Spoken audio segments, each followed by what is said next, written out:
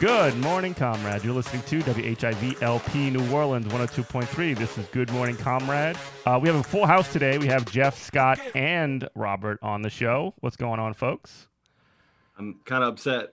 Why are you upset? Because I've spent all of this time and energy trying not to find out who Jimmy Dore is, and I feel like I'm running out of road. I got sucked back into Jimmy Dore just because I can't play Cyberpunk. Well, I can play Cyberpunk. It's just terrible. Uh-huh. So it's like, what am I going to do with my time? Oh, let's get into meaningless internet beefs, which don't move the football at all. Yeah, well, good news for Scott. Where we're going, we're not going to need roads because we have three guests today. First, we have all returning guests as well. We have Ben Udershin, who is the host of Red Diaper Babies. That's right. We also have returning champion Benny. How do you say your last name? Halevi. Halevi's my middle name that I use for public purposes. Oh, okay. My bad. Yeah, it's so I just caught it. I just entered it into the chat just a second too late. My bad. And then we also have returning champion Ben Burgess for his third appearance. He is the host of Give Them an Argument. Check out that YouTube channel. Check him out on all the stuff. He also has a book that is out called Give Them an Argument, the same name. And he's got an upcoming book called Canceling Comedians While the World Burns. What's up, Ben? Not too much. I was just sitting here trying to remember when I found out who Jimmy Dore was and what bad decisions led up to my knowing that. Yeah, and yeah. Speaking of canceling comedians, while the world burns. No, I think I've actually officially come around now. I think you should cancel all of them. All of you. Ben, you're actually barking right up my tree because I saw a live stand-up show because I used to work at a theater. And it was so bad that I decided I would not ever watch stand-up comedy again. And then what happened to one of those guys that you just saw got you off of stand-up forever? He just got like a Netflix special. Yeah. It's like from the I guess he's from like the bro code lineage of comedians. You know? Highest quality. Yeah, you know, MTV2, you know, where they keep the real comedy. I'm sure, Jeff, you probably want to like explain who Jimmy Dore is for people who are not on the internet all the time. But as long as we can push this off, like, all right, who's yeah. Okay, so who wants to take it? Who's Jimmy Dore? Ben, you want to take it, Burgess? Sure. Jimmy Dore used to be a comedian, and you know, awful, bad start. Yeah. Yeah, look, I mean, sometimes they turn out well, and you know, and you get your Sam Cedars, your David Feldmans, and sometimes something goes wrong, and he became like a lefty YouTube media guy, very successful, very big audience. I kind of think of him like in a weird way. He's kind of like the he's like the social democratic left's version of like the character that Louis Black used to play on The Daily Show. Right. Yeah. You know? Okay. Like he just, but he it's just not a rants. character. Yeah. Yeah, but I mean, but he just does that all the time. You know, he just. But Louis Black is like entertaining, and Jimmy Dore's not. Yeah, I mean, it's. I guess that's probably a matter of taste, but yeah, like he kind of performatively gets very angry about things, and I guess it is worth I mean, look, I will say the first time I ever heard this guy's name, it was probably because Michael Brooks was playing the video of him defending Tulsi Gabbard's ties to the BJP by saying, why am I supposed to give a bleep about India?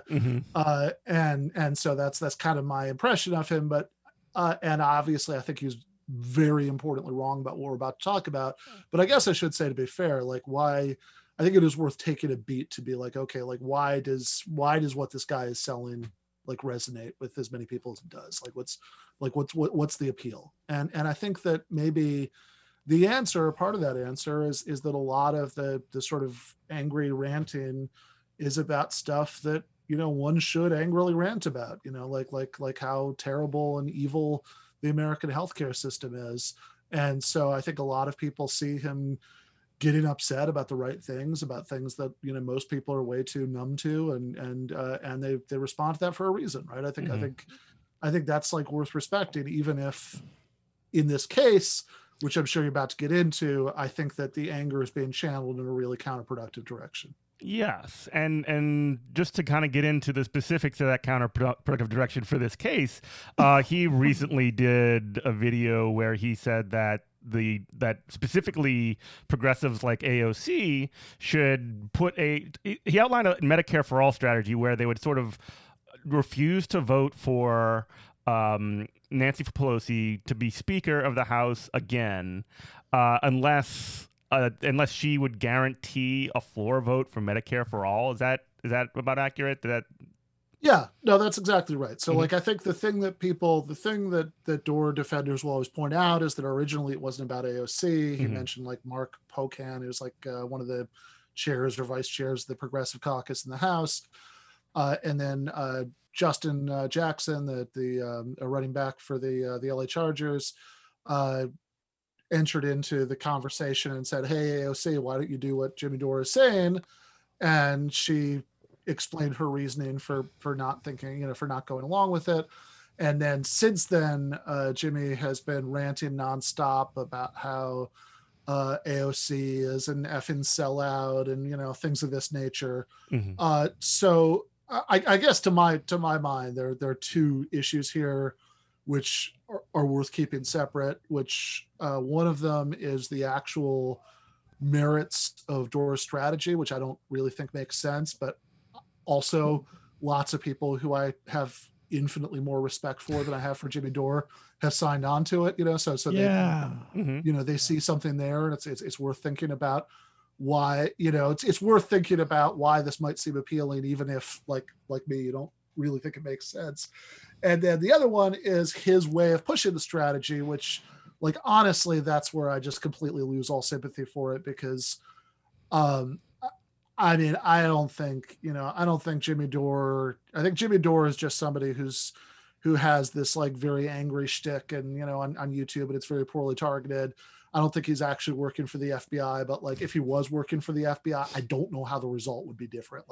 Doing this, doing this way of just pouring all this toxic bile and getting his huge audience to hate the few people who are actually solid social democrats in the House of Representatives, this tiny little fledgling, socialist, informal opposition caucus within the Democratic caucus. That I understand his strategy if it worked the way he thinks it would. We can talk about why I don't think it would, but if he worked the way he thinks it would, it's supposed to drive a wedge between that Bernie Crat opposition and the mainstream of the Democratic Party, which could be good.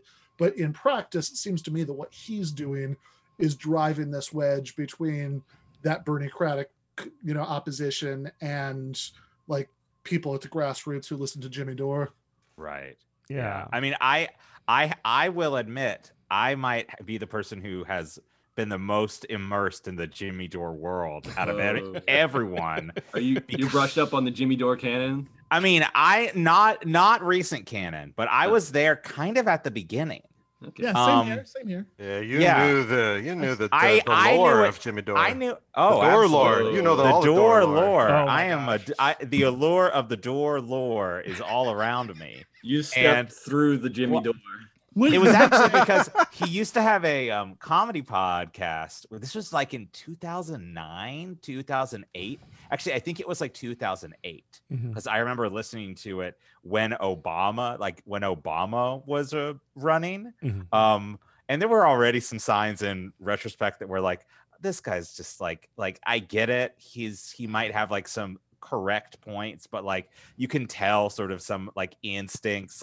He went real hard on the 9/11 truther stuff. Not that asking questions is bad, whatever, but I just listened to it because he had a show with this comic that I really like, Todd Glass. Who's a really funny guy. But I just, so he's like been around for a while, but it definitely, there's always kind of been a sort of thing with him as a media personality. And I think it's a thing that exists across a lot of left media, a lot of right-wing media, sort of maybe even something sort of centrist-y, that's just kind of like anti-establishment. Not very philosophically, driven in a certain way. Not even very, in a way, it's less ideological than like a more coherent political program would have, but sort of very much sort of anti-establishment and very, emotionally driven. And I think for a lot of people, that's a cathartic experience. And that's why that's sort of a way that he has garnered a following. But also, I think it's not maybe the best place to get your political strategy from. Look, I really think that the high watermark of his political career is when he spit in Alex Jones's face, and then when he was the wave crested back. After that, the wave rescinded. Like this guy is nothing but like a cavalcade of just bad take after bad take. He's the guy who like backed Bolsonaro. He's the guy who like what? Yeah, he was like he was like totally like, oh yeah, Bolsonaro's great. Yeah, so to be totally fair, I don't think he was exactly. I know what you're talking about, right? The Lava Jato movement. Yeah, I don't think he was exactly backing Bolsonaro. I think that he just like runs off his mouth about things he hasn't done basic research about, which is a problem in itself. But there's a clip that was played, I think, several times on TMBS, as you might imagine, somebody who actually knows about Lava Jato and Lula and Bolsonaro. Dora's voice is just imprinted into my head and being like, wow, I want a Lava Jato t-shirt. Exactly. His reaction to hearing about it was like, oh, anti-corruption. I don't need to hear anything more about this. That must be good, Which again kind of says something about Dora. He stopped just short of calling him Bolsonaro. I mean, Dave Rubin and Jimmy Dore are both ex-comedians who started out in TYT and then went in, in their own directions after that. So, conclude from that what you will, but I think there is something. I mean, but this guy bagged Tulsi Gabbard and all her terrible takes. This guy called Bernie Sanders a coward and a sellout for the simple reason that he wouldn't go on his show. It's just like he's so petty and so ridiculous, and I agree with that. Anyone who doesn't go on my show is a coward. I mean, this guy sounds like a pretty run-of-the-mill stand-up comedian to me. Yeah, honestly, yes. He's just a bad take factory. He's the same guy who's just like the same guy who thought that Donald Trump getting elected, which I have to say, like I was kind of on that same train, but obviously snapped out real quick that was going to be the accelerationist like engine. Yeah, and we were all gonna like be in the street and have like real revolution. It's like real revolution, like in the streets, guided by who? Like Jimmy Dore behind his like LA mansion. Here's the thing about this guy. Here's the thing about this guy and people like him. And I will say this. This is my own idea, and I'm glad we have smart people, like unlike myself, on here tonight, so they can say smart things after what I'm gonna say. Here's the thing. So people like him who just like tilt at windmills and just howl at the moon about how like people like AOC are supposed to do this and are supposed to do that, and how there's going to be like real revolution when we hit bottom, which capitalism is never going to allow us to hit bottom. But these people are not going to do any of that. If you want to take the people who, in the game, parody, a joke, hashtag joking, if you want to take the people who are actually stopping us from getting Medicare for all and put them against the wall or put them under a guillotine, I am all for it. But we are not, none of us are doing that. In a video game. In the video game. But none of us are doing that. The lane we have all chosen is electoralism. So now this is the battlefield that we're playing on, and we can't get mad at people who are playing that game. You are listening to WHIV LP New Orleans 102.3. This is Good Morning Comrade. We have Ben Burgess, Ben Halavi, and also Ben Yudishin on the show, along with Jeff, Scott, and Robert. Yeah, although I also think that part of the problem with the Jimmy Dore approach is that, like, oddly enough, even though he postures in this kind of ultra left way, I think that part of the problem with him is that his vision is completely really limited to electoralism. You know, because one of the things that keeps bothering me about this is that, you know, Dore and everybody who listens to Dore, you know, has been saying like, oh, you know, so you're saying like, if you disagree that this plan he comes up, you know, that he came up with makes sense, right? Which like, just to real quickly like run through that. Like, so one of the advantages that he says it would have, you know, forcing this vote on Medicare for all is that he says, well, look, there are all these people who are co-sponsors of it in the House, and they would, and that we would see which of them really meant it, and which of them were just fake co-sponsors who are like doing it for progressive, you know, clout. But wouldn't really vote for it if push came to shove, and we could expose them, and then there would be primaries. And anyway, it's a pandemic and everybody needs healthcare. So if you force Democrats and centrist Republicans to vote against it, that would really show who is who, and then people would be exposed to the wrath of the voters. About all of which I just quickly say, like, okay, one, there is no reason why it would expose anybody. There are 118 people in the House who support Medicare for all. That's about 1/3. And so those are the people who are currently co-sponsoring it. If you haven't co-sponsored it after all the years of that being pushed, you probably don't support it. And so if every single current co-sponsor voted for it, it would lose 3-1 in the House, never mind the Senate, never mind the presidential veto. So I think everybody would know that would be completely safe. It would be like when the Republicans voted hundreds of times to symbolically repeal Obamacare, knowing that there was no chance it would happen. And then the second they were actually in a position to do it, it was like that old Far Side cartoon with the dog who's finally caught the car, you know, that like, it's like, oh shit, now we have a chance to do something that like could become like, what do I got to do with this car? Yeah, there are actual stakes now. And so they couldn't hold together the coalition to vote for symbolic bullshit. You know, sorry, it's I know we're on the radio. To vote, you know, to do that. It's the same thing. You know, it's like, sure, I'm sure some people are like, you know, insincere, but why would any of them, like, why wouldn't all of them vote for it, right? They know it's totally safe. And here's an even better question. Why should we think that, given that right now there's a 3-1 majority, you know, 2-1 majority against it, even in the House, why should we think that flushing out fake co-sponsors is even the priority right now? Like, it seems like what we should probably, like, yes, a lot of those are soft yes votes who are susceptible to going the other way, but it seems like what we should be doing is trying to increase the number of soft yes votes, while also increasing, you know, the number of real hardcore yes votes, which is the most important thing. And then like, also, like, this happens, this wouldn't really be that much of a, like, you know, they say, oh, it would be this great spectacle. There would like really be this high profile way of fighting for it. But they, like, we're talking about a one-day vote. They'd probably allow 15 minutes of debate, and then that would be that. For all the people who tune into C-SPAN every day religiously. Yeah. Those people would find out, right? Like, yeah, the only people who'd pay attention are the people who already know that there's a big divide in the Democratic Party about Medicare for all, and it wouldn't even be like, this wouldn't even be a symbolic victory. It would be a symbolic defeat. And this idea that people who are that, you know, because people, you know, just to spell out that point, right? Like, you can point to these other examples, like, oh, the House vote for decriminalizing marijuana, whatever, that was like covered in this favorable way as the milestone. Yeah, that won the House. Or people will always bring up all the things that the Tea Party forced by, you know, John Boehner to allow votes on. Yeah, you know what? All of those things, all of those repeals of Obamacare, they won the House, they won the Senate.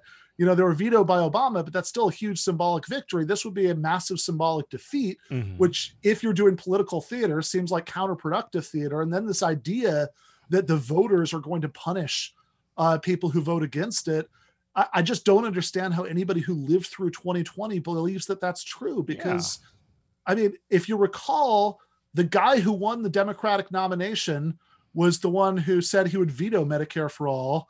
And not only did he win the Democratic nomination despite saying that, even though all the exit polls showed most Democratic voters supported Medicare for all, But then, like, the Democratic turnout in the general election was way up. Mm-hmm. And, you know, in the general election, Donald Trump kept accusing him of secretly supporting Medicare for all, and he kept angrily denying it. So I'd say the evidence show, and this was like, so those were the two candidates. That was the campaign like strategy. the highest turnout election ever. So I would say that the evidence suggests that voters are not, in fact, going to punish people for anybody for it. Why aren't they going to punish anybody for it? They're not going to punish anybody for it because, yes, most voters, when asked by pollsters, say Medicare for all sounds good to them. It sounds nice. They think it's a good idea. But they clearly don't take it seriously enough as something with realistic short-term chances of happening to punish politicians who disagree, because it seems too distant. It seems too fanciful. Obviously, our whole task is to change that. But I don't understand how having a 2-1 defeat in the House is supposed to help voters take it more seriously as something that realistically might happen. If you but it sure gets your Patreon up. Well, but even if you can get to that point, and I think we should dispatch with Jimmy Dore, like we should be done with him at this point and continue the conversation on Medicare for all, if that's okay with y'all. Yeah, well, please do something productive. Seriously. Okay. No, for sure. We should dispatch with Jimmy, but just one last thing about this. What I was going to say is that I think that really ironically, the problem with Jimmy, for all the ultra left posturing, is that his vision is completely limited to electoralism, because, you know, when all the people who've been trained by him to say, oh, and look, I just saw on Twitter, you know, tonight, just before we recorded this, you know, somebody's like keeping like a list that they put in like a Excel spreadsheet, and, you know, and they're like naming put on names Twitter. now. Oh yeah, that one guy who's he just named like basically every like popular leftist type person, was like, Great. These are the people we need to get out of here. So Get 'em awesome. out. So yeah, that's really good. So let's bring up grassroots candidates. Let's bust our butts to get them elected, and then let's shiv them from the left. That's just such a good plan. I love But it. it's not even from the left. So like people, and on this list, right, you know, which, I mean, I'm on, although I was offended because they misspelled my name, but whatever. But the list of people who have committed the sin of disagreeing with the Dore plan about this says people who want to do nothing, and that's how it's all presented. That that either you agree with Jimmy Dore's thing, or you think that we shouldn't do anything to advance Medicare for all. Like Brianna Joy Gray, who, don't get me wrong, is worth 1,000 Jimmy Dores. I think she's very wrong about this. Is like in all of her presentations about this, like on her podcast that she does with Virgil Texas Bad Faith, she keeps presenting this as, oh, so, you know, you're saying this isn't the right time to push for Medicare for all, you know, when is the right time? And so it's the same thing. It's, oh, do you want to do this thing or do you want to do nothing, right? Do you want to do this thing, or are you saying it's not the right time to push for Medicare for all? And what's completely erased from that picture is all of the actual activists and organizers outside of the electoral arena who do nothing all day, every day, but eat, sleep, live, breathe, and shit Medicare for all. I mean, like, you know, people who work for the National Nurses United, you know, people in, you know, DSA working groups, you know, like all of these people, people who did the successful initiative in Idaho, which is like a deep red state, to do Medicaid expansion there. And yes, also the people who are doing electoral things, like all of those efforts that led to electing AOC to Congress in the first place, that led to electing, you know, like the fact that we have 118 people in Congress who at least are willing to say that they support Medicare for all. These all seem like, these all seem like things that are in fact actually being done that are useful to promote Medicare for all. And so I just keep imagining telling like some staffer who works for the nurses union, you know, whose entire job is to promote Medicare for all, that, you know, do you support what Jimmy Dore is doing? And I'm sure her answer would be, who's Jimmy Dore? Saying, oh, well, you don't support it because, like, oh, so are you saying that we shouldn't be doing anything to another promote Medicare sellout for all? You don't think we should be supporting the Dore doctrine? Yeah. Well, really and that's hate sort of that. So that. Go ahead, Benny. Oh yeah, I had a question for Ben Burgess right now, where as we're transitioning toward the not Jimmy Dore topics, I thought this might be a good space to insert it, which is basically there are some parallels between an argument that you made a few months ago, Ben, about the idea of the Overton window and prison abolition. Yeah. it strikes me that the strategy that you criticized there is a bit similar. The strategy specifically about prison abolition has some parallels with this strategy we're disagreeing with about Medicare for all. I feel like it's also a little bit different, and I was wondering if you had any thoughts about like how this is a similar sort of error, and how it's perhaps a different. Yeah. So just to recap real quick, like what that article was about was basically criticizing the whole idea that there is this thing called an Overton window, and that trying to shift that window is a political strategy. That I think that maybe some of the things that people mean like by that might be true, but I think the thing that the original guy who came up with it meant by it, Joseph Overton, and the thing that most people seem to mean by it, I don't think really makes sense, which is the idea that we can somehow advance our political goals by using sufficiently extreme rhetoric that somehow like does some weird like rhetorical jujitsu to get people to agree with more moderate versions of the thing that we want. Yeah, like that's like the Alinsky strategy, right? In a lot of ways. Yeah, in some ways, yeah. So, right. Something I have in common with Bill O'Reilly is we both really hate Saul Alinsky, but maybe for different reasons.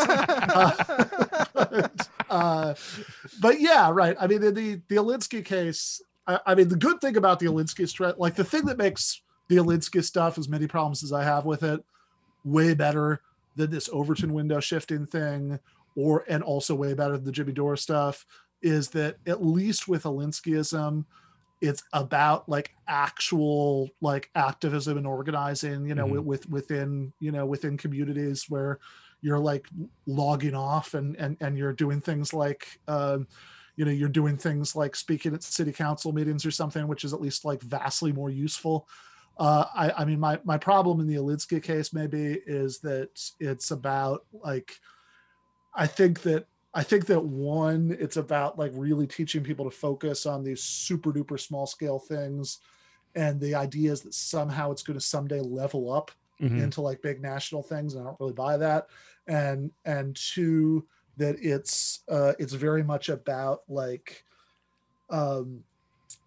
identifying like individual bad actors as like the target of the organizing, which I think can have some tactical merit maybe, but I also worry about it because as an old fashioned, unreconstructed Marxist, I kind of think that like we should care about that we should be training people to think less about individual personalities and more about institutions and social structures. So that'll be my problem with the Alinsky thing. But the Overton thing, it's so you mentioned prison abolition or police abolition, and this would be an example of it. People saying, and this is like a weirdly mainstream idea at this point. Like there was an article in Vox saying this, that even if you don't think that we could get all the way to police abolition, you should speak that language because it shifts the Overton window in ways that somehow make like more grounded forms of police reform more likely. And I think that's just one of those things that like the more you think about it, the less sense it makes. It's like, why would it be that if like 10% of the population are saying things that sound completely insane to most people, why would that make people more likely to believe the milder versions of those things? Never mind fight. My pushback on that is though, but because it scares people, because they think that 10%, like if you take the British wanted to, I say this all the time, like just hear me all these rants. The British wanted to negotiate with Gandhi because they were tired of Hindu radicals like blowing stuff up. The United States government wanted to negotiate with Martin Luther King because they were afraid of Malcolm X. So that's like, I agree with you, but I think there is. I think the difference between what you're describing and I think what Ben's describing is that the radical independence fighters were literally blowing things up. It wasn't an argument in the same way. I think that's exactly the and as far as I understand, the way that people have spoken about the Overton window for as long as I've understood it, it's really just about the conversation being changed. Exactly. I mean, when like I remember Overton, I know was a neoliberal think tank guy, if I remember correctly. Yeah. But And he was, I think he was talking about his imaginary idea of rhetoric. I don't think as far as I remember, I don't think he was saying, oh, when we engineer more poverty in America, that's what's shifting the Overton window. Yeah, I think he was trying to talk about rhetoric. If I'm... You were listening to WHIV LP New Orleans 102.3. This is Good Morning Comrade. We have Ben Burgess, Ben Halavi, and also Ben Yudishin on the show, along with Jeff, Scott, and Robert. Yeah, no, that's right. So Joseph Overton worked for a libertarian think tank in northern Michigan called the Mackinac Center, Mackinac Institute, one of those. And this, he came up with this window of political possibility as part of a brochure for potential donors there, where they got to like, it was a gimmicky thing where there's like a little slide rule with like different policies on it, and like a literal window in it. So it's like going from the most, statist to the most libertarian to say, and it's like, so by moving this along, like this is how like your money is going to good uses at think tanks, because by advocating like more extreme libertarian ideas will make it more likely that at least the more moderate ones, will work. And this idea has become incredibly It's like a popular marketing plan, isn't it? Yeah, it's totally marketing plan. And I mean, but I think maybe to connect it back to the original conversation, I mean, I think the problem that Benny identified with the like the distinction between the Indian independence case and the Overton case, right? Or like you could even do like a more like mundane version, like, because sometimes I think when people say this, they think that it's like, oh, this is like a bargaining process, right? We say we want 10, and then maybe we get 3 at the end. So that's my thoughts exactly. Please correct me. Yeah, so that makes sense, right? I think there are lots of contexts in which that makes perfect sense. The problem is that in a literal bargaining situation, like a union and a boss at a workplace, then you've got a or else, right? The or else, that you say, yeah, we want 10, and you better give us something. Maybe it won't be 10, but you better get us something, or like we'll go out on strike and you'll lose a bunch of money, right? Like that, and that has actual leverage because there's something you can do to materially hurt people. It's like in the Indian case, right? There's somebody on the other end ready to actually blow things up. Whereas just sort of using a bunch of rhetoric like that, like if it scares people, then it's as likely as not to just scare them into the arms of the right. I mean, like that's certainly historically, I mean, it's kind of how Nixon got elected. And so I think that, there's no, I think what the problem that I would see with the Overton window, and to be clear, I'm not saying we shouldn't advocate super radical policies. I clearly think we should. I just think that like we shouldn't think that we're playing some sort of weird rhetorical game or doing some sort of like weird rhetorical equivalent of a bargaining process, because I don't think that's how it works. I don't think there is a rhetorical equivalent of a bargaining process. I think we should just advocate what we want to convince people so we can build a movement to achieve the things that we want.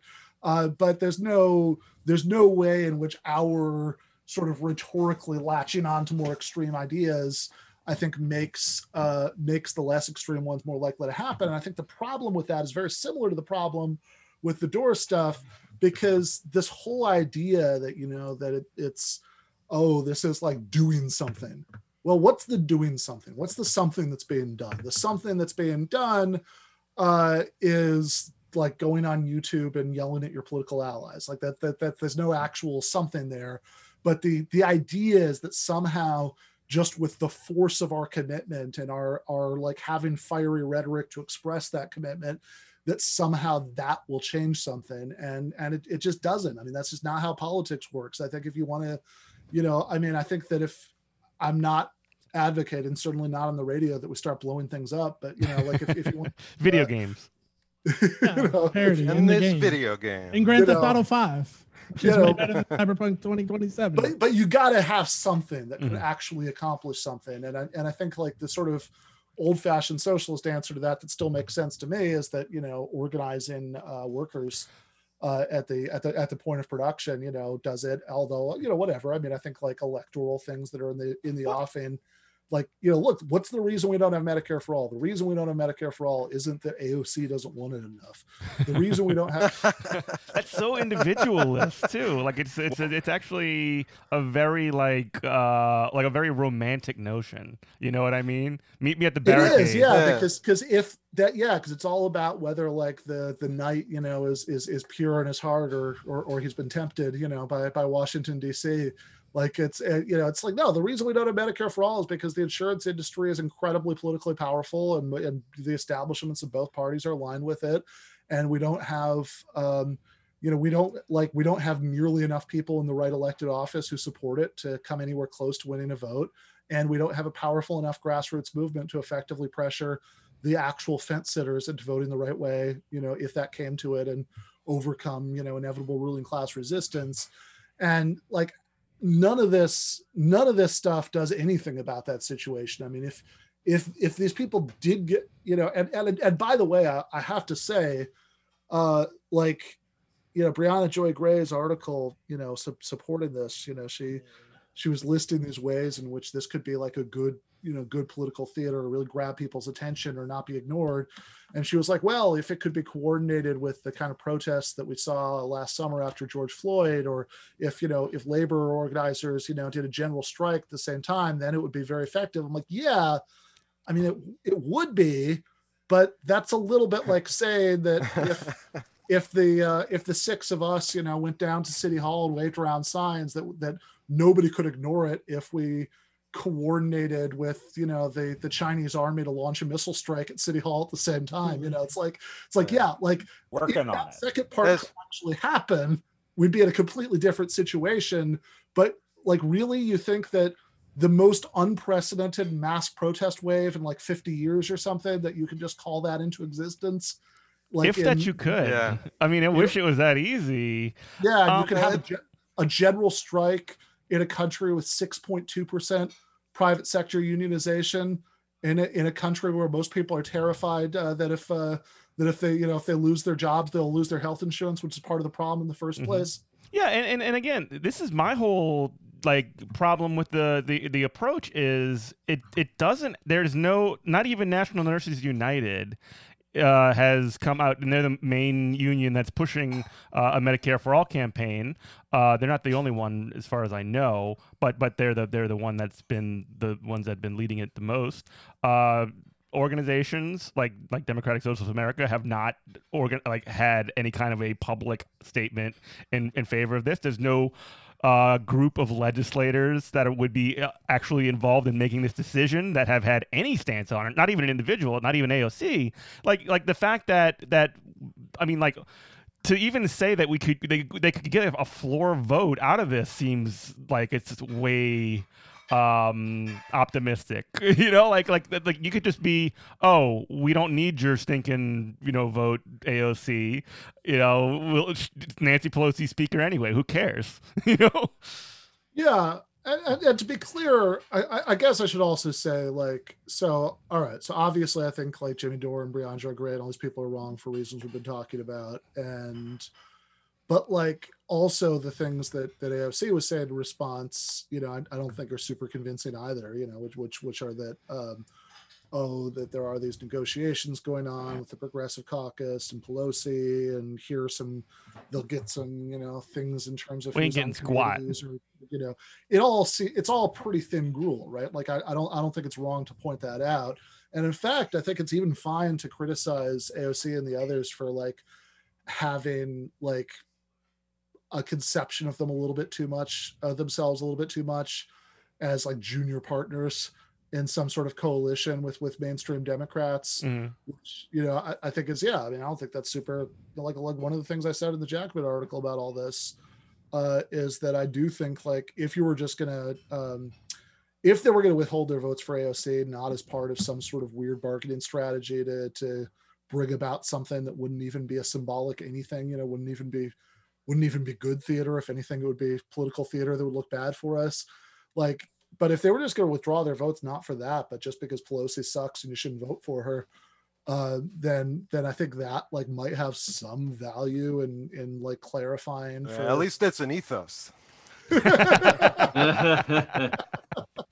Look, you can have your Overton windows, but I have my Don Draper screen door. And Don Draper 316 says, if you don't like the answer, change the conversation. That is a Roddy Piper. That is a Roddy Piper line, and you know it. Ridiculous. No, that's Don Draper. He said it in the 60s. Okay. Fair enough.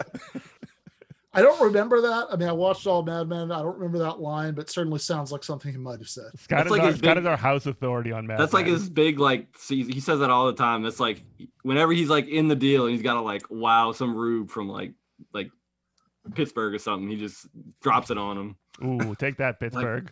You're like, wow, good one.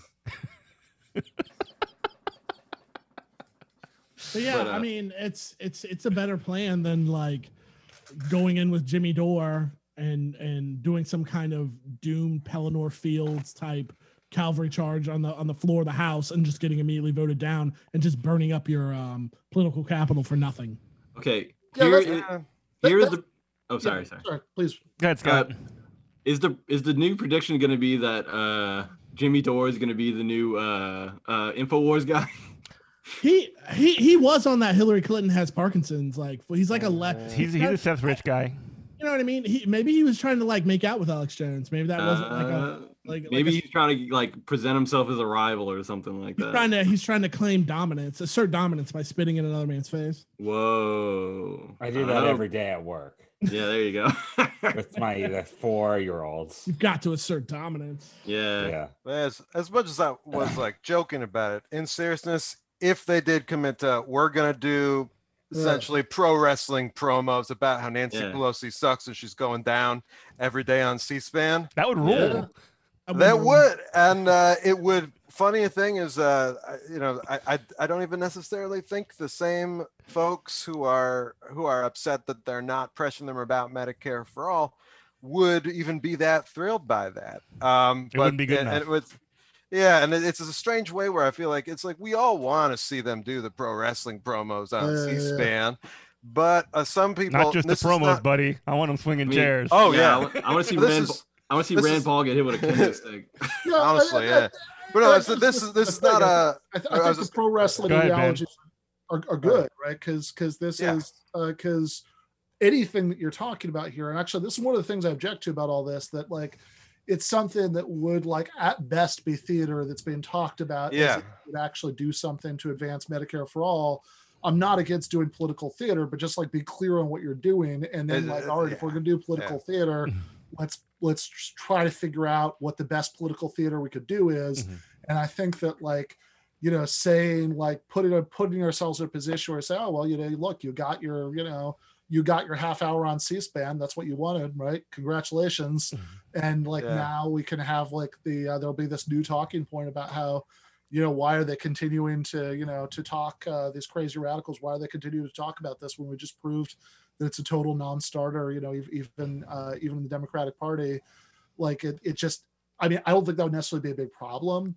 I don't think it would be a big setback. I think it would be a mild setback, but I just don't see, it seems like there's a mild downside and no real upside. And like, if you're going to do symbolic theater, then just like, why combine it with this like empty parliamentary thing that doesn't really do anything? Like just do theater, just do like do those wrestling press conferences, do a sit down on the House floor like the Democrats did about gun control, like there are, like, you could, like, sure, if you want to say, look, what AOC should be doing right now is she should have like a 2-year plan for like constant theatrical gestures to like somehow confront Nancy Pelosi about Medicare for all. Then I'm all in favor of that. But even then, like I think that should happen, but I just think like treating it as if that would like do that much to advance Medicare for all, I think is kind of a mistake. I mean, I think that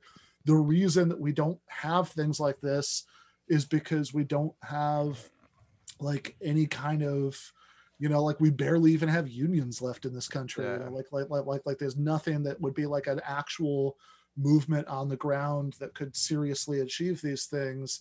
And maybe forms of political theater can be useful a little bit in like publicizing the creation of the movement, but that's all it would be.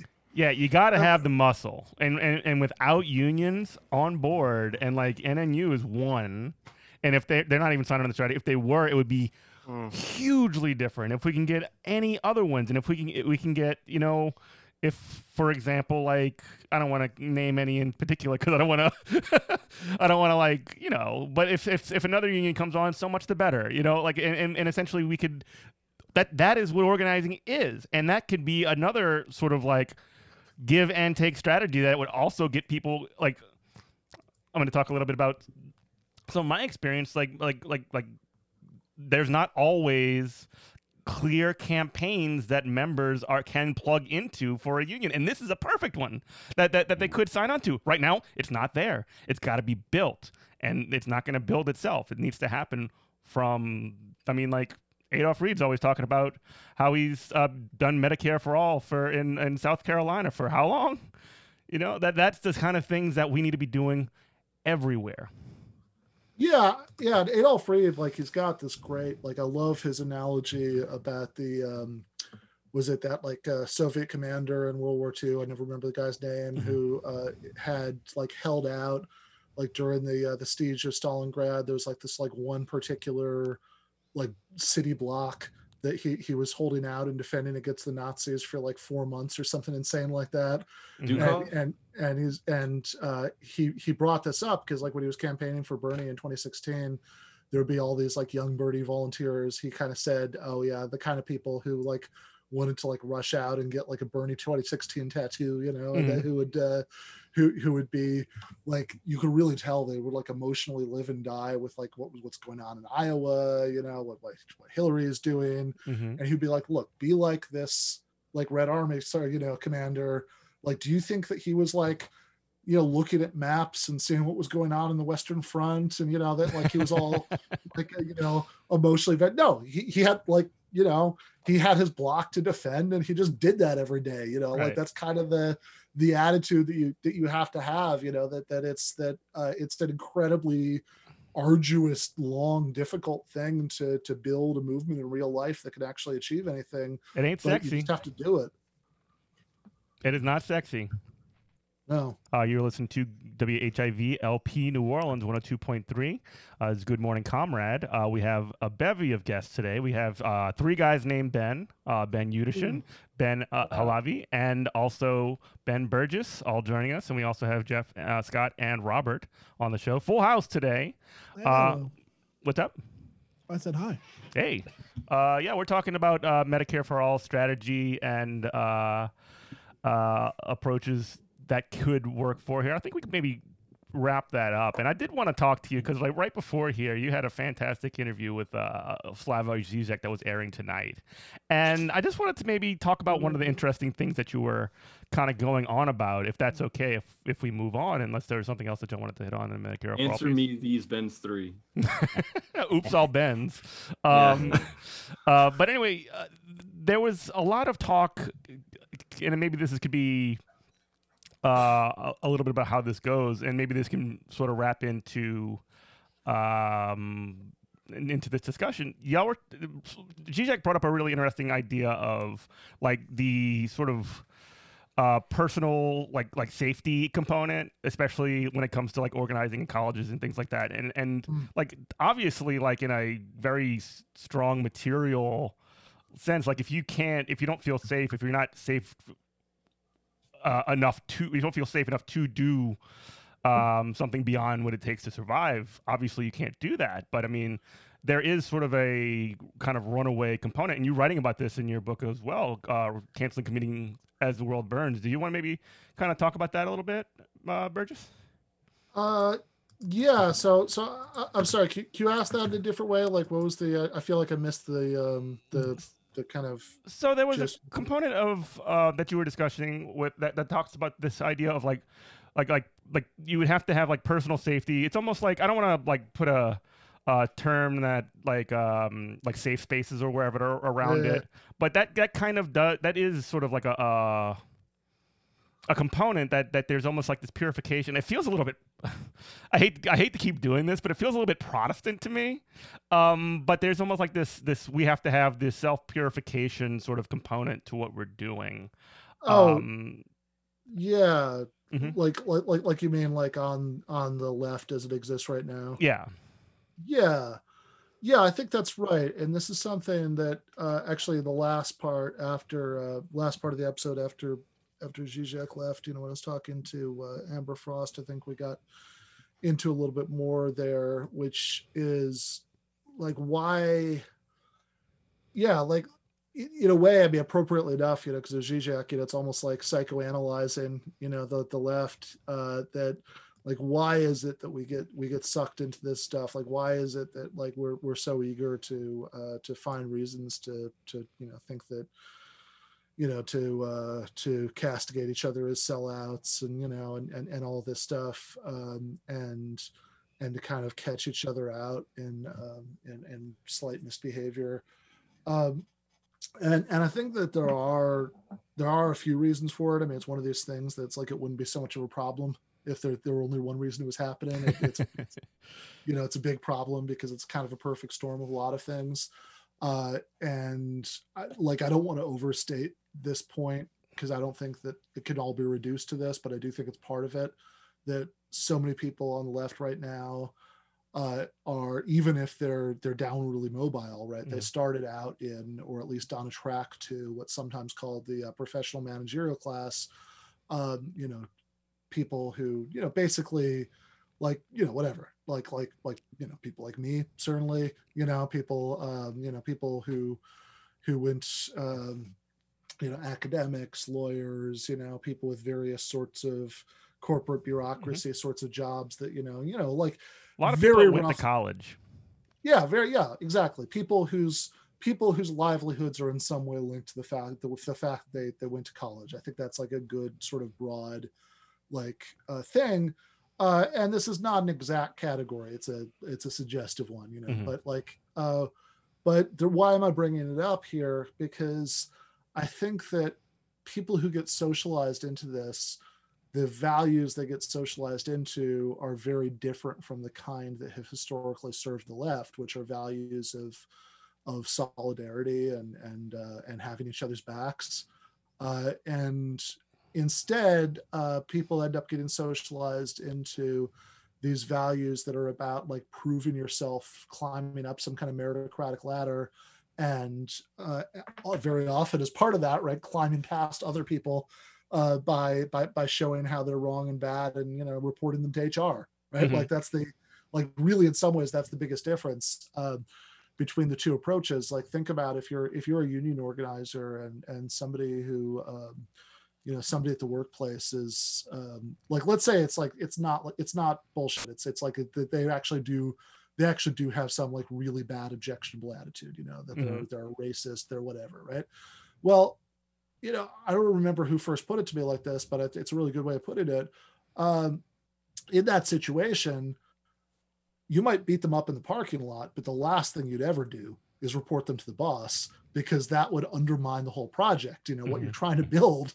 Whereas if you're coming out of that, professional managerial class kind of mindset, then the first thing that you do is report somebody to the boss, because that's the way of exercising power that instinctively makes sense to you. Yeah. And I think that gets transferred onto the left. I think oftentimes it's often feels like this endless series of attempts to figure out who's managers he could report them, and the boss just simply cannot and is not interested in justice of any kind. yeah, totally, right. Like, and you see this all the time, like campus activists who are used to who have learned, Freddie DeBortal writes about this, who've learned to see like the administration as their allies, because that's the form of power that makes sense to them, that they can get like administrative bureaucrats to like implement some policies that they'll like. Of course the administrators, and I mean this comes out in some pretty horrible ways when you start thinking about like sexual assault and things like that. The administrators' vested interest is not in fact in whatever the activists care about. The administrators' vested interest is in PR management and making themselves look good, which can sometimes coincide with what the activists want, but very often does not. And then I think this brings us to the other big piece of the puzzle, which is why is it all right, so some of it is about, you know, is about this kind of downward class mobility and how that plays out on the left. But there's also a bigger thing, I think, going on here in why is it that we get this left that's so full of people who are so ready to, you know, to report, you know, to find some way of, like, you know, of snitching each other out or castigating each other, and, you know, all this stuff, this really counter solidaristic behavior. Again, it gets down to the idea that this is the only power you can imagine exercising, is getting the existing authority structure to somehow intervene on your behalf. And I think that's a very profound symptom of prolonged powerlessness. You know, that this is the point that, you know, I love Noam Chomsky, you know, but this is, you know, and I think he's, you know, basically right about all the things that he writes about. But this is the point friend Daniel Bester will make about what's missing, right? You know, in somebody like Chomsky, that there's never a point where he's like, there's never a point anywhere in anything that Noam Chomsky's ever written where he starts saying, ooh, so what would happen if a socialist government came to power in the United States? How would we deal with this? And the reason that he's not asking that question is not, you know, anything that I think that reflects particularly badly on him. It's just that he's coming up at a time when that would have just seemed like such a fanciful question. You don't bother with it. You know, be like saying, oh, what's my first 100 days going to be after I become emperor of the universe? Yeah. You know, like it's silly, right? It's totally academic and moral. Yeah. Yeah. So the problem is that if you don't have any real aspirations to building some sort of alternative power, that, you know, you have no, you sort of start to disconnect politics from even thinking that you could achieve power and carry out your goals. There is no alternative. Yeah, exactly. Capitalist realism. There you go. Totally, right. And when that capitalist realism, you know, that seeps into all of our bones, because it does. I mean, there's no avoiding it. Like it's like saying that you know, that you can be, you know, like that you can just like walk.